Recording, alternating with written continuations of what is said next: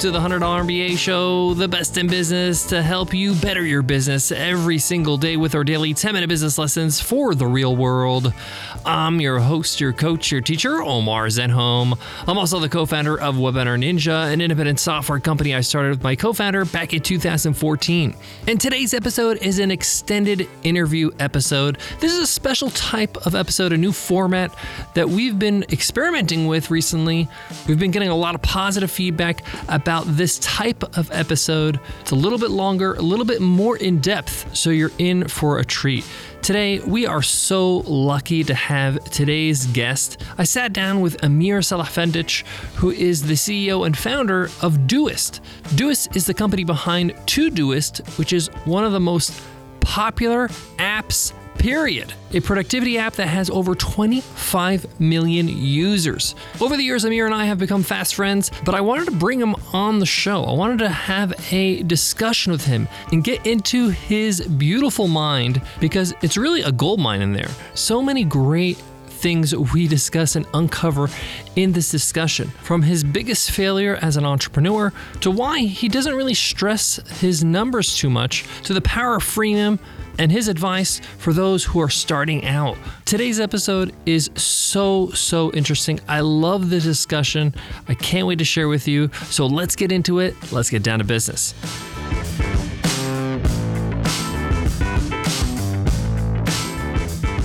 Support for today's show comes from Google Domains. If you've been a listener of the show for some time, you know how much I love Google Domains. I use them for all our domains. In fact, I transferred any domain I have outside of Google Domains into Google Domains because it's just so easy to use. It's great value, and it comes with a ton of tools. When you're ready to introduce your new idea to the world, it starts with a name. Google Domains makes it simple to establish your business identity with a domain name, a website, and a ton of other tools to help make your business a reality. Establish your business online at domains.google/100MBA and use code 100MBA for 20% off a new domain purchase or transfer. Terms and conditions apply. Visit domains.google/100MBA for more details. Today's extended interview discussion with Amir Salihefendic is a really honest one. I think Amir was incredibly generous with his time and a total open book. Amir, my book, is one of the most successful entrepreneurs I know, not only because his business is doing well and they're making money and they got, over 25 million users, but because he built the business that he loves. He built a business on his terms that suits his life. And you'll learn in today's discussion, it wasn't always that way. You learned a lot of hard lessons in his early years. He's also the founder and CEO of two products, Todoist, the very popular app, as well as Twist, which I think is absolutely brilliant. It's a great way for remote teams to work asynchronously. And we talk about asynchronous work because it's becoming more and more important this day and age with everybody going remote, working from home, and the realization how important communication is to an organization and that communication doesn't have to be live.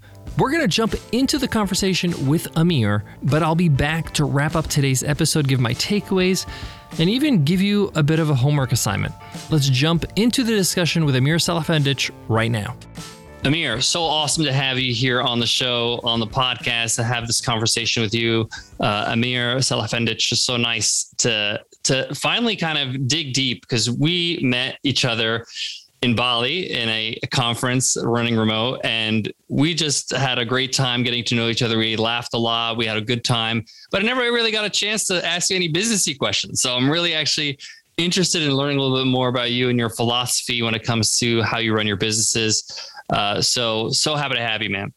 Omar, it's a pleasure to be here. And yeah, I'm very, happy to talk about like our radical, different, business strategy. Yeah.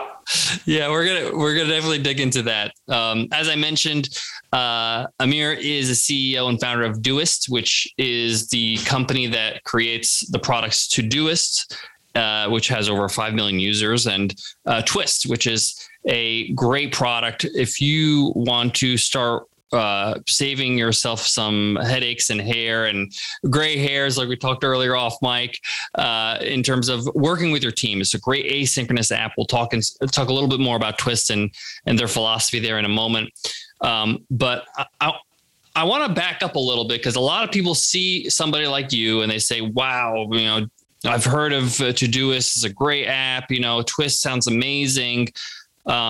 But they don't know that this is not something that you did overnight. It took years and years of reps and some failures. So I want to just start today's conversation with, maybe you can share with us, what was one of your first business failures? I think like one of the biggest failures of my career, I wouldn't actually say it's a failure. It's like doing a social network. That was like one of my first, actually, I was like 22, 23 when I started that. And that kind of like taught me a lot of things that I didn't want to do in my life. For instance, like working on something that you're not like super passionate about. So like, I'm like not a super social person. I don't really care that much about like social networks. And I really felt like I was optimizing, like wasting people's time instead of like, empowering people and helping them like get stuff done. So that's maybe like one of the things. And then also, overworking. So I was like basically working like 80-hour weeks, maybe even more. Like I was basically working all the time, like including weekends. I almost didn't really take any vacations. And the reason is also like, social networks, they grow a lot. So I think like we got like 10 million users in like the first 6 months. You go like on a hyper scale. And the problem with that is kind of like, it's really, I was like a CTO of this thing. And I didn't really know anything about like scaling social networks. And it was basically like firefighting, like, 24/7. And then, combine this with just not having like a business model as well. We built something that was popular, but like that didn't make any money, and we were like super dependent on like investors. Honestly, like there's like a whole storyline there, but a lot of the stuff that I did with Todoist, like afterwards, was kind of like what basically the opposite of what I did in my first company. There's nothing more opposite from a social networking kind of app to a productivity app. So it's pretty it's interesting, because they say that the easiest way to find out what you want to do is to do a bunch of things you don't like doing. And I have a similar story. Like I used to have my own clothing line, one of my first businesses, and it was actually quite, like, in terms of a business, it was successful and we were scaling. But like you, as many of my listeners know, I found out that my customers were more passionate about the product than I was. Like I just felt a little bit like I shouldn't be leading these people because they love this more than I do. I just saw a business opportunity, and I learned what kind of entrepreneur I wanted to be and what kind of business I wanted to run. So I love that, even if it, from the outside, it might look good, for you and your lifestyle, it was sort of a failure or sort of a learning point, Yeah. And that's the thing, it's kind of like it's optics, because like on the outside, I was like 20 something, like I was worth like millions on paper. But like my inner, perception was kind of like very dark. I was also like just getting like burned out, and I really felt like miserable. So like, even, and that's, I think that was something like a hard lesson I have learned is like, if you don't actually have inner happiness or inner peace, like any kind of achievement will not actually make you happier, because at that time, we were growing like crazy, blah, blah, blah. Like there was a lot of stuff, but like my inner happiness wasn't there. So like, all of that didn't really matter. So that's something, like I would recommend people. It's kind of like, being like this milestone driven, like if only, I can reach like 1 million in revenues, I would be super happy. Or like, if only I can get like to that milestone or this milestone, it's kind of just like chasing, and you'll actually never stop the chase. So that's also something I figured out is like, like the chase will never actually end. So like, it's better just to be like, find happiness in the present moment with the stuff that you got, like, and then of course, like you should have some dreams and goals in life, but don't like offset your happiness for later. I love that because it reminds us to realize that, what we have is today. A lot of us as entrepreneurs, by nature, we're optimists and we think the future is always going to be better. That's not always necessarily true, so maybe your best days are right now. So you better enjoy it. So I love that advice because it's a good reminder, both you and I have, over, 15, 20 years of experience, but these reminders are important because, we are in the world of high achievement, and it's very common to think that, you have to always hit a milestone or you're not doing well. I'm a big believer that your philosophy in life really will dictate your success in what you do, what you believe in, your own personal philosophy. And your personal philosophy is really shaped by the experiences you've had in your life. Both you and I are children of immigrant parents. You were born in Bosnia, moved to Denmark, right? And I want to learn a little bit more about how has that experience shaped you as a person, growing up as an immigrant, adapting to a new culture, adapting to a new lifestyle, sort of being different amongst your peers. How did that affect you growing up, and how has it impacted you as an entrepreneur? Yeah, I mean, that's such a great question, Omar. And like I think something, there's like a lot of like privilege talk, coming from a privileged background. And honestly, like I have been very privileged. Like growing up in Denmark has been a huge privilege in itself. But, I think just like being born or like have an opportunity to work or like grow up in like a Western society, or just like a country that kind of works, is a huge privilege in itself. Like it opens so many doors. And something to note as well is like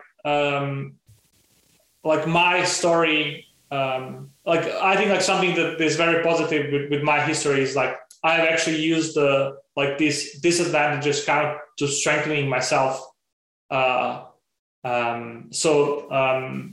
And also just like looking at my parents, and honestly, like I think like my parents are kind of like those that struggled the most. Like they lost everything in the war. They had to rebuild from scratch. They didn't know the language. And also like they were super hard workers as well. Like you talk about like hard work and like, like even like when I work the hardest days, like my parents probably worked that like almost every day, because they would get up. We had a grocery store in Denmark, and they would get up like at 5 a.m. in the morning to like buy stuff for the grocery, and then they would leave at like 8 or 9 at night. So that was like their work day, and they also work weekends, almost no vacation as well. So that's kind of like my background. It's kind of like looking at people that were really like super hardworking, but also like like my dad, like he had a drive, like he could easily have just like social security in Denmark is like really, really good. He could just say like, fuck this. I just want, to be on social security and not work. And that is possible in Denmark. But like he really wanted to create his own thing and kind of like be his own boss and like, earn his own living. And, he paid also a huge price for that. And I think that the whole family did. So, so just to give you like my story a bit is like growing up, I didn't actually have vacations. So like most of vacations would be spent helping out in the grocery store. And I fucking hated that, because I really love computers. I love like tinkering, you know, programming, creating stuff on the computer. I didn't love to like, you know, put groceries on the shelf and service customers. You know, I grew up and actually like one of my dreams, I remember this clearly as a child, was kind of like I really wanted my parents to have a normal job, like a factory job. You know, they would like work from 9 to 5, they would come home, and not like this grueling like work they did. And honestly, like I would never imagine myself to start my own business because I just saw like, you know, the commitment that you actually had to do it, to start your own thing and like be your own boss. Like, So that's kind of like my story. And then of course, like it's all connected. You know, I came to Denmark as well, and I started school like in 4th grade, like real school in 4th grade. You know, I couldn't really speak the language properly, so I had like a huge disadvantage. Even like. For, you know, there's a lot of stories there, but just to give you an example of this is like in Denmark, there's also like a promotion system. So like they actually recommend what path you want to do after you're done, like with primary school. And the recommended path for me was kind of like not going to a high school or like gymnasium. Oh my God. Yeah. Because like, you know, and I was also like an awful student as well. Like that didn't really help but you know, they basically didn't think I would actually be very good, like in like a more higher education. So they wanted me to have like a practical, you know, like being like something where you work with your hands and not your mind. And the reason for this is basically, you know, like combining all of this and combining with I started very late. That I basically like didn't have a lot of discipline and stuff like that. You know, that's kind of like I fully understand that. Like I don't blame anybody, but you know, it's just like a bit of the history. I love that because I could totally relate. You know, totally relate. My parents immigrated from Egypt to the U.S.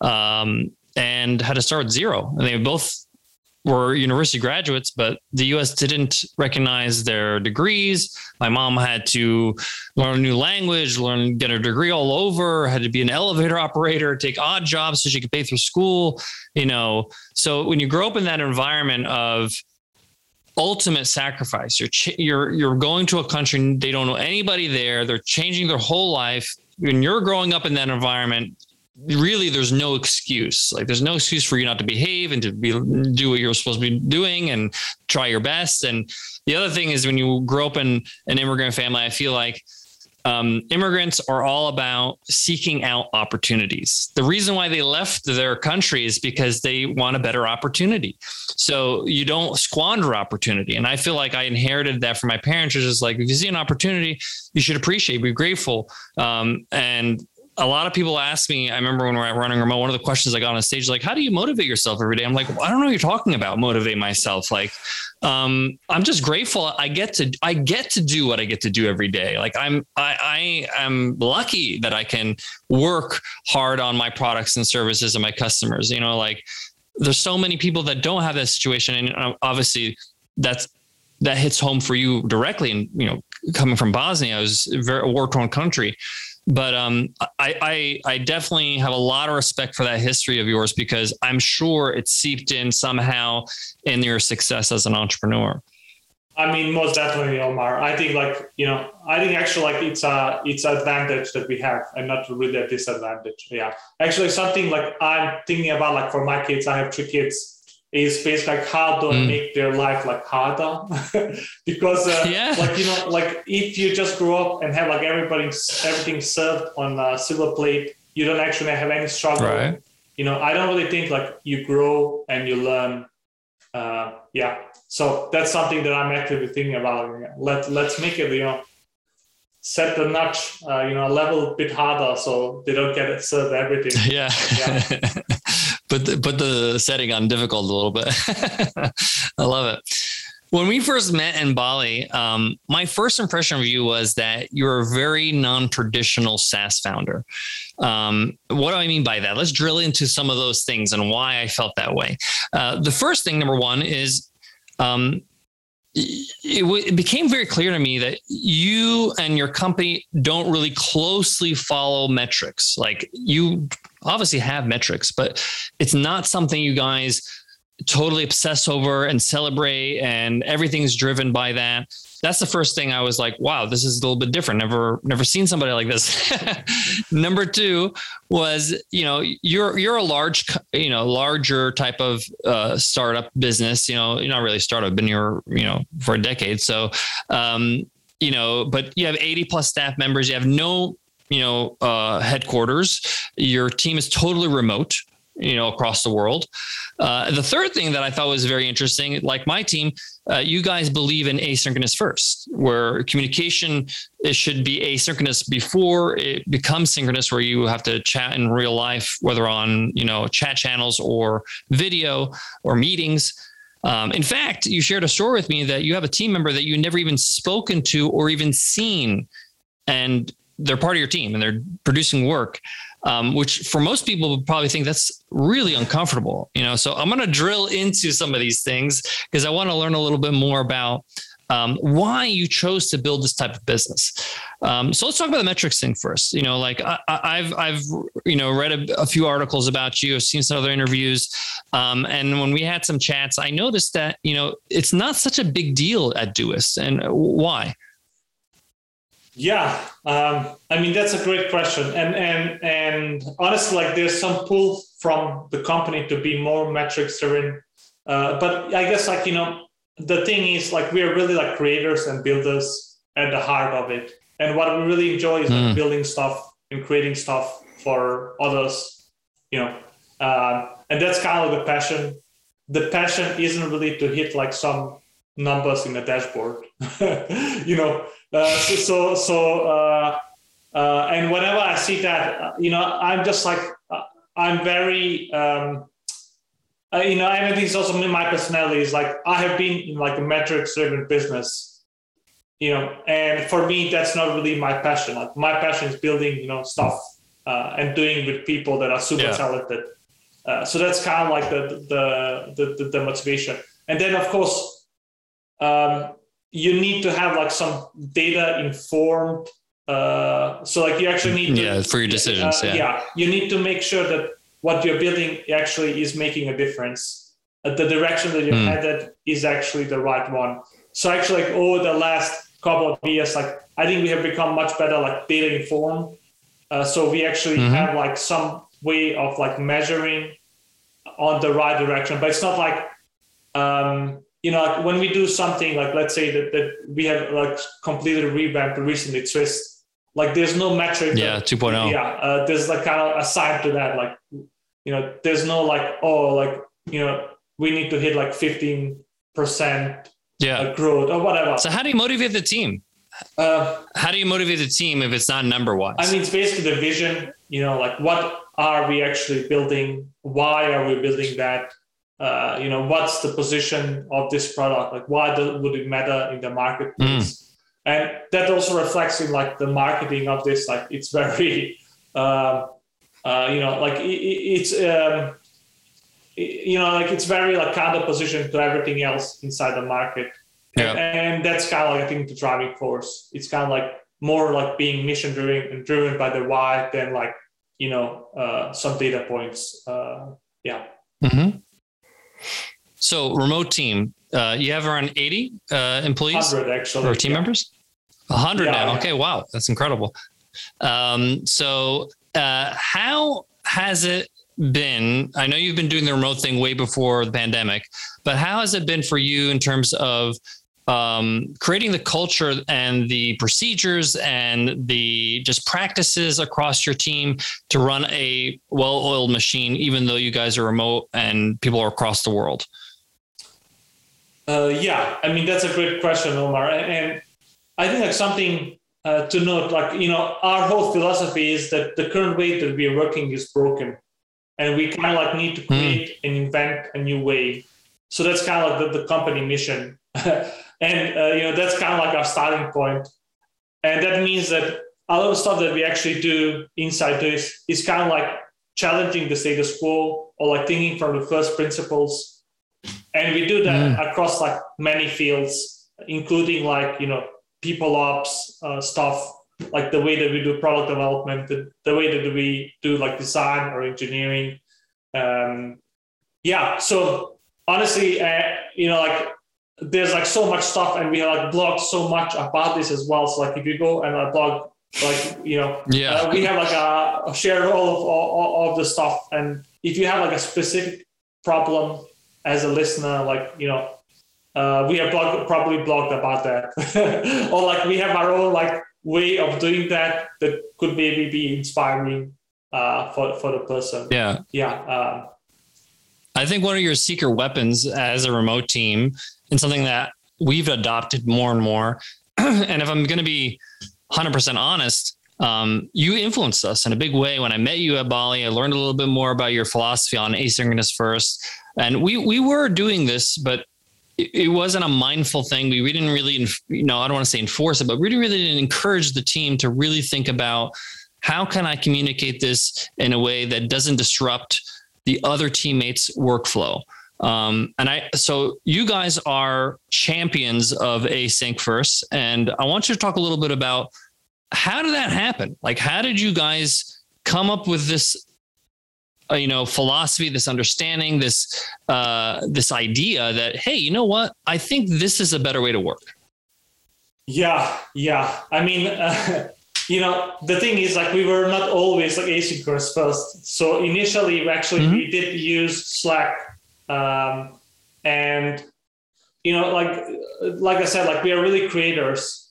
So the problem for us is like, we saw like what it did to actually our creative process, like being disturbed all day long, not being able to really disconnect, and then also like being stuck then in meetings as well. Like, that isn't really like the best environment to create like, like great work, like great creative work. Because if you're like a writer, designer, developer, or even like a market, like almost any field, like it really requires like deep thinking.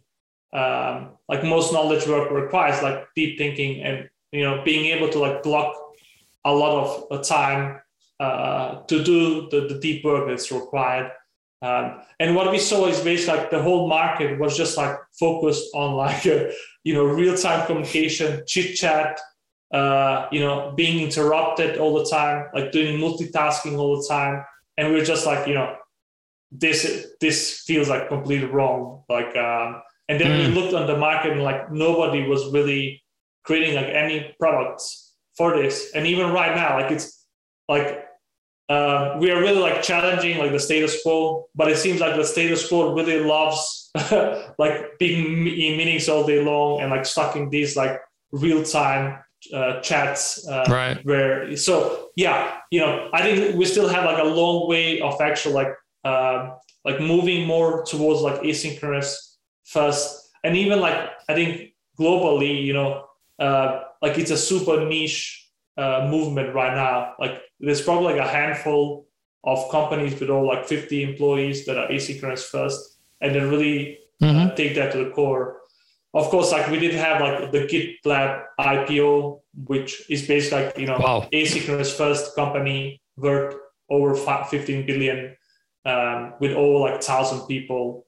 So, I think like it's really possible to build something amazing with this, and there's like really no limits of what you can achieve. But, it's a very different way of working and also living, I think.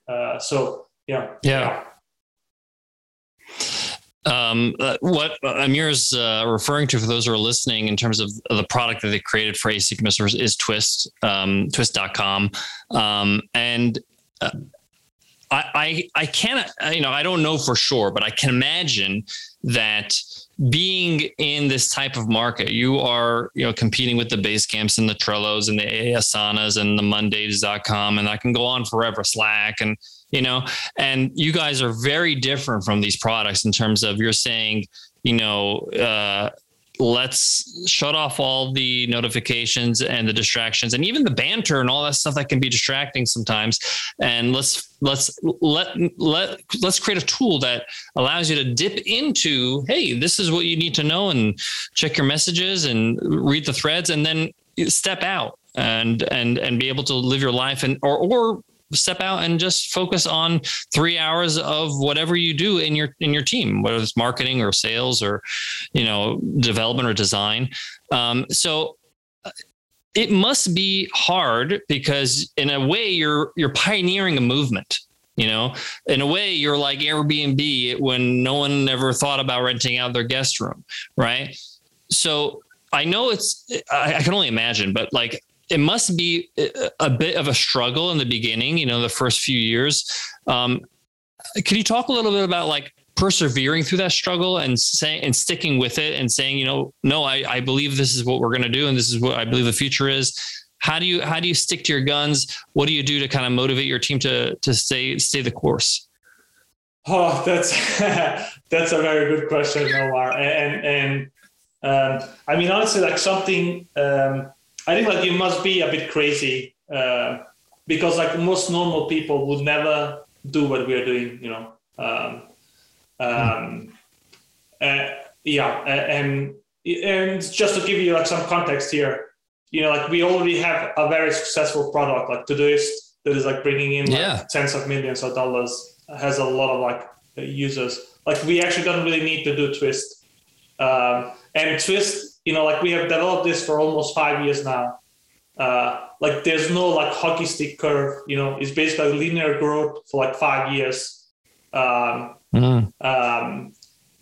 it's very, very hard, but, for us, it's kind of like more a religion than it is, like something like, like a business case for this. It's kind of like we really believe strongly in this way of working. We really think it's the future and really want to accelerate this.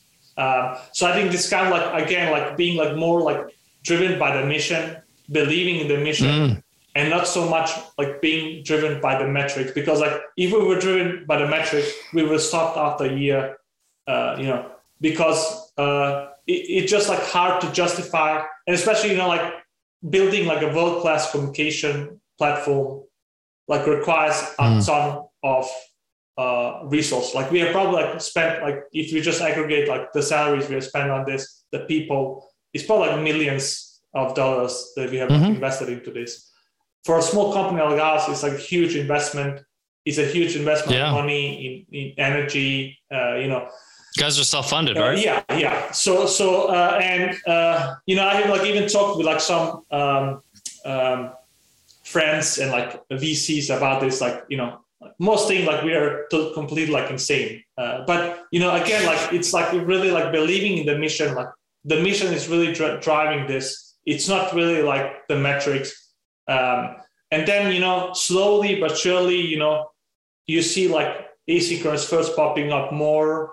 We have like a company that's kind of like asynchronous first that went public, GitLab. So, it's kind of like taking form. Twist is also like taking off a bit, bit by bit. Yeah. So maybe, it will kind of be a snowball effect in the end. But honestly, like, even if it isn't, like, it was super fun. It is super fun. And, just like doing something that you believe in and being business driven, like that's really, I think, a core thing of what we are good at this, and something I would recommend deeply, because, it's kind of like a drive that is like hard to stop. It's kind of like, religion. It's kind of like it's more like belief than actually like, like factuals. But it's very interesting because you get to do what you believe, because you created Todoist, the app, which took off and is an incredible success, millions upon millions of users, making millions in revenue. You're able to take that success, take what you've learned from that, take the resources and the talent, and be able to build something that you really believe in and really can kind of see your future in. And even like you said, even if it's not as big as a success as Todoist, the beauty of business is that you only got to be right once, so, so everything after that is gravy. So, and what I always like to say is that sometimes businesses are not all just about the money. Sometimes you get to fulfill a dream. You get to fulfill something, a desire inside you. You want to see something in the world. The reason why I became an entrepreneur is because I was fascinated with this concept, or these people called entrepreneurs that can just basically think of something and it manifests in the world. Like, what is this magic? Like, to me, that's what attracted me to entrepreneurship. And to me, that's the beauty of Twist, is that you were able to kind of create something that you really believed in, and you're moving along and you're doing well, and that's awesome. And I believe it's going to be the future of online work, because it's the only way you can really scale a business for the long term. If you're looking to do short-term gains, maybe chat and blah, blah, blah is fine. But the long term, you have to trust your team. You have to be able to know that they're going to communicate. You got to enforce that practice of open communication. So I really do love the fact that you did build Twist and are holding that banner of asynchronous first. That's awesome stuff, man. That is beautifully put, Omar. Yeah. Yeah. And honestly, being doing this is like super hard. Like it's, and you're running two businesses, Yeah. And, people that are doing this, like we have an advantage that we actually have like a cash cow that is to do it, like a cow for that. But I could imagine, like, if we only had Twist, like it would be very hard to stay like on the course, because So like maybe I think what could also be a good lesson, and that's also something we'll learn, is like you actually also need to be data informed, like metric informed at some point, to make sure that you're actually on the right course.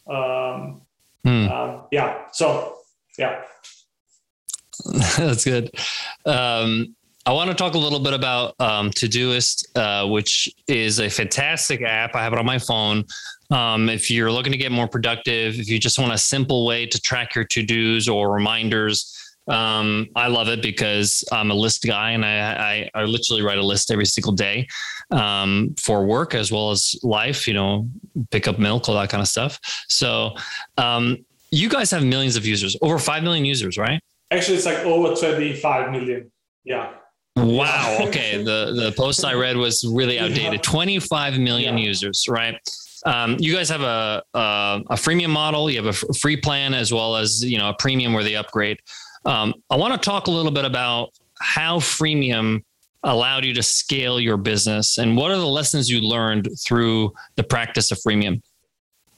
Yeah. I mean, something to note is like, there's like all of this like product-led growth movement that I'm sure that you have heard about. And actually, like we were probably like, we didn't know that we were doing that, but like that's basically what we were doing.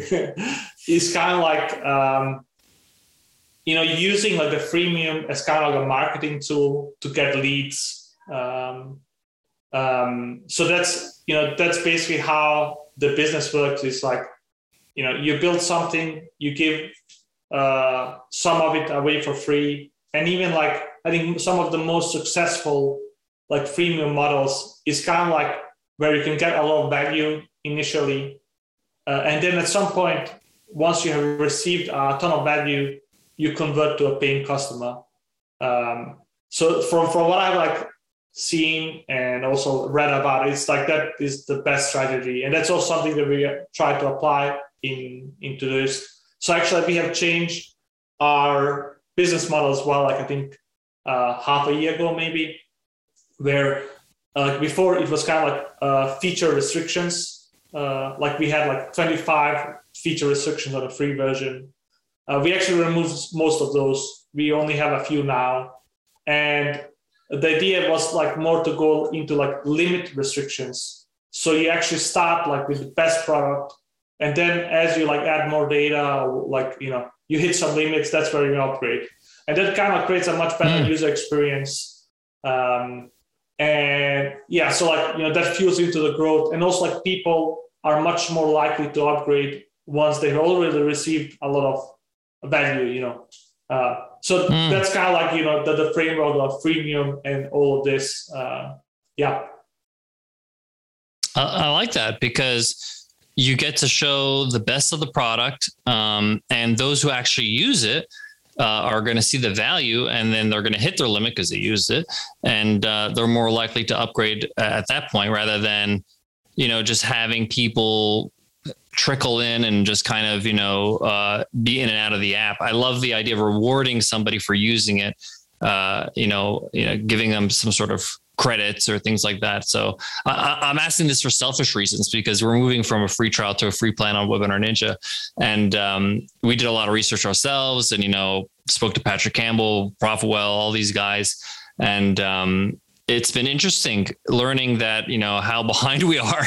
But, free trial is working us for some time, but we want to kind of open up the funnel and do what you just mentioned, use it as a lead magnet, use it as a way to get targeted leads, and use the product as our marketing tool. So awesome stuff. I love that. I know you've been working on Todoist a bit longer than Twist, but you're constantly, what I love about your products is that you don't rush your product. Your products are always solid. I'm sure behind the scenes you have a couple bug snag errors, but I don't see any of these bugs. It's so smooth. It's great. It's fast. It's a good app.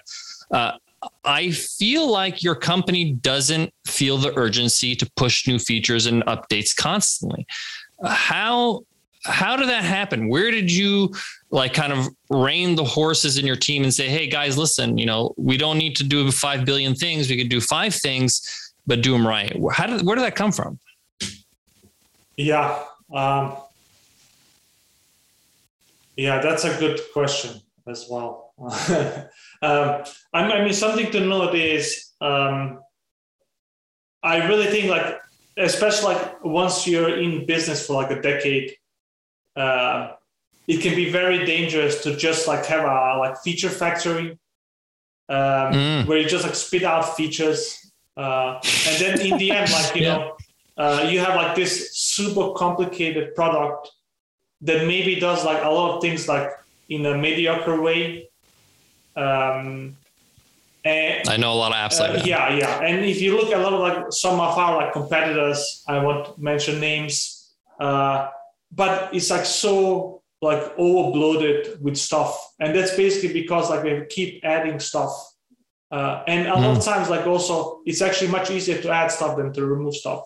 So kill your darlings and stuff. Even with us, when we had to remove some features, it creates huge revolt. If you have millions of users, even if 1% really hates that, you will know, and the support team will just be all flooded with angry emails of you ruined my life by removing this. And we know the stats, we know that nobody uses this, but there's a few percent that does use it, and they love that. And they're a free user. Most likely they're a free user. So I think as a product owner, and I really think you need to be very careful of not turning into a feature factory. And maybe I think some of the biggest lessons we have learned is improve the core, keep improving the core. And also if you look at the most successful products, maybe you can take WhatsApp as an example. It has actually not really changed a ton. And they really nail the core thing. The core job of the app is really smooth. Same thing with Google search or whatever else popular product you see. There's not many products that are just features, and then you keep for years building features, because and also for customers, they don't really care. They have a core thing, a core job that you need to help them with. So honestly, that's something that I'm very proud of, is we keep, instead of investing in fancy features. Like we could add so much like bloat. Like we really tried to improve the core, and I think this has paid off for us over the years. And I actually wish we could do that even more, because we already have like so many features, so much stuff, so much power, and most of our users like they don't really use most of it. So yeah. I think this is a huge lesson, regardless if you're in the software business, if you're in e-commerce, if you're doing a service, whatever it is. The quality of your product you're offering is not a once and done. It's something that you have to revisit over and over. And this is I learned this the hard way with Webinar Ninja software, is that anytime we focus on quality, we focus on refinement, in getting rid of technical debt, in improving our experience for the customer, this always resulted in happier customers, lower churn, just great reviews online, and it's never that feature, that one feature that I think is going to change the world. Like, when this feature goes out, we're going to blow up. It's never that, because honestly, we thought like, okay, we're going to give them a new feature every month. They're going to think the value of this product is amazing. It keeps getting better. For a lot of people, that's too overwhelming. They're just like, this is too overwhelming. They feel guilty because they're not using all these features. And they feel like, instead of saying, hey, here are these core features that we're going to help you in your life or business, whatever it is, just do these. And we do them really well. And for a customer, that's so relieving. Oh, okay, great. I don't have to, do a million things. So it was a hard lesson learned for me, for sure. And I definitely am on that bandwagon for sure. Amir, this has been a great conversation, but I want to wrap up with a semi-personal question. As entrepreneurs, we can get really busy. We can constantly maybe be thinking about our business, our life, our team. And it's important for us to shut off and relax. How do you like to relax? What's your perfect week off, your perfect holiday for a week? How do you like to relax as Amir? Yeah, that's something, and I'm going to be honest here, like, and I'm sure like a lot of people can relate to this, especially like driven people. It's like, for me, shutting off is like really, really a huge challenge. Like even if I'm actually not working, like my mind is still like spinning, and like switching off, and then it goes for like sleep and stuff like that. Like it's really, really hard to do that. So what I like to do, like for instance, like if I'm vacationing, is like a lot of physical things, like sports, like. If I play a lot of, like, I live in Barcelona, so I play a lot of football. And actually in Barcelona, you can play like football almost all the time if you want, which is kind of amazing. And what I do is like, I go and play football. And for me, that's kind of like a time where my brain actually does shut off. And then I'm just like focused, on the game. I really am in the moment. If I go, for instance, for a walk, I actually also like to swim. Like swimming for me is basically like, it's kind of like, I'm thinking a lot because like it's so boring, like you don't really like there's not really a game element that kind of pushes you to just like focus on one thing. Right. Yeah. So for me, like sports is incredibly important. And then of course, like also I have also like tried to train my brain as well. It's like when I go with the kids to a park or something like that, that's usually also where I'm kind of disconnected, where I can play with them. So those are the two things. And of course, I think, sometimes like during vacations, like it takes some time, some days to actually get into like the vacation mode. It takes a few days to wind down. So after a while, I can kind of like get relaxed and stuff. Yeah. So like actually some of like my best vacations basically going with some friends or like some family. Like last year we did like a trip to Chile where we went like south of Chile. We rented a huge house and just like barbecuing, hanging around, drinking some wine, That is also like a perfect way to unwind. I love it. I love it, Amir. And I definitely agree. The idea of immersing yourself in an activity kind of allows your brain to focus on something else. And therefore it rests your mind from constantly, the chatter that's going on. That's why I love snowboarding, because you're so focused on just, not falling and surviving that you're not thinking about anything else. You're just focused on getting down the mountain, which I love.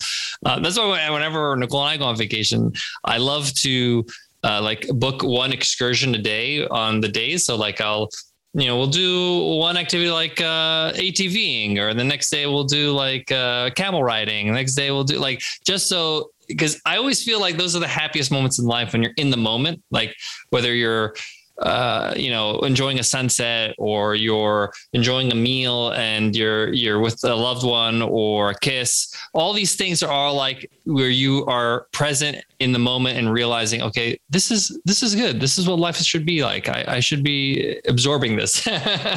So I really resonate with what you said about, just going all in on a sport or an activity. I love that. Amir, this has been fantastic. Thank you so much for your time. We're gonna, wrap up the lesson in a moment, and I'll everybody who's listening, I'm gonna let you know where you can learn more about Amir, as well as Todoist, the app, as well as Twist, to get your asynchronous game on and run your team with some great practices. Thanks so much, man. It's so good to catch up. Omar, thank you for having me. I hope, the listeners can get a bit inspired by just the storyline and of course, if there's anything, I'm active on Twitter on Amix3K. You're very welcome to reach out as a listener. And thank you for having me here. And I also hope, to see each other somewhere, maybe on Bali again. Let's hope. Let's do it. Yeah. Awesome catching up. Support for today's show comes from Aura Frames. If the pandemic taught us anything, it's that connection to the people we love most is what really matters. The everyday moments where life really happens.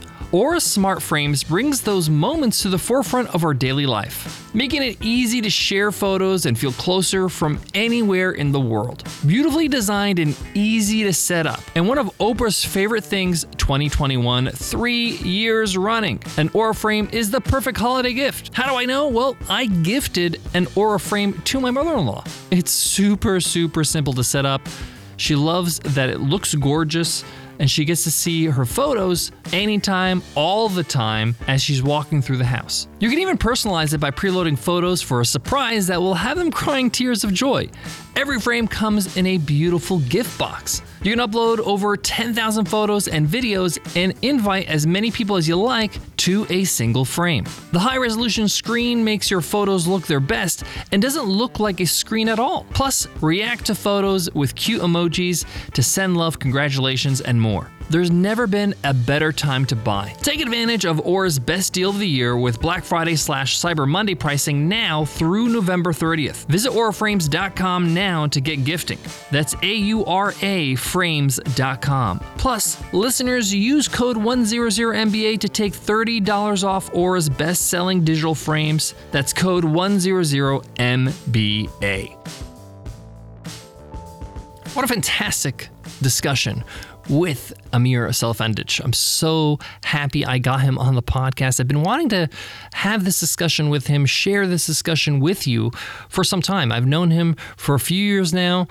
I follow him on Twitter. I love his work. I love the things that his team produces. Every interaction I've had with him has been nothing but professional. What I love about Amir the most is that he makes up his own rules, meaning he doesn't do things just because everybody else is doing them. He asks himself, is this something I want to do? Does this benefit me? Is there a reason why I'm doing this that is actually rooted in fact? Does it actually go along with what I want to do in my life, my lifestyle? And he builds the rules based on that. I also love how humble he is. He comes from humble beginnings as his family migrated from war-torn Bosnia, grew up in Denmark, struggled in school as you heard, and now an incredible successful entrepreneur. But he's still grounded. He still makes time for family, makes time for breaks, makes time for holidays, and makes time to give back by being on today's show. Guys, I got a bit of homework for you. If you haven't downloaded the Todoist app, I want you to do that because it's absolutely free. And the reason why I want you to do it is not just to support Amir and his work, but just because you're going to learn a ton by what a great product looks like. The onboarding, the experience, the communication, the messaging. Also, it's just a fantastic app. I have it on my phone. It's a great way to go through to-dos. I use it for all my personal to-dos, but you can use it for both professional and personal to-dos. And you're going to learn a ton by using a great product. If you want to learn more about Amir and his work, go to doist.com. That's DOIST.com. There you can find links to the app Todoist as well as Twist. If you want to learn more about asynchronous work, I highly recommend you check out the Twist website and the blog, as well as follow Amir on Twitter. That wraps up today's lesson. Thanks so much for being a part of it. If you liked today's episode and its format and you want to hear more extended interviews, let us know. Hit me on Twitter, the Omar Zenhom on Twitter, and let me know what you think of this episode as well as the format in general. Before I go, I want to leave you with this.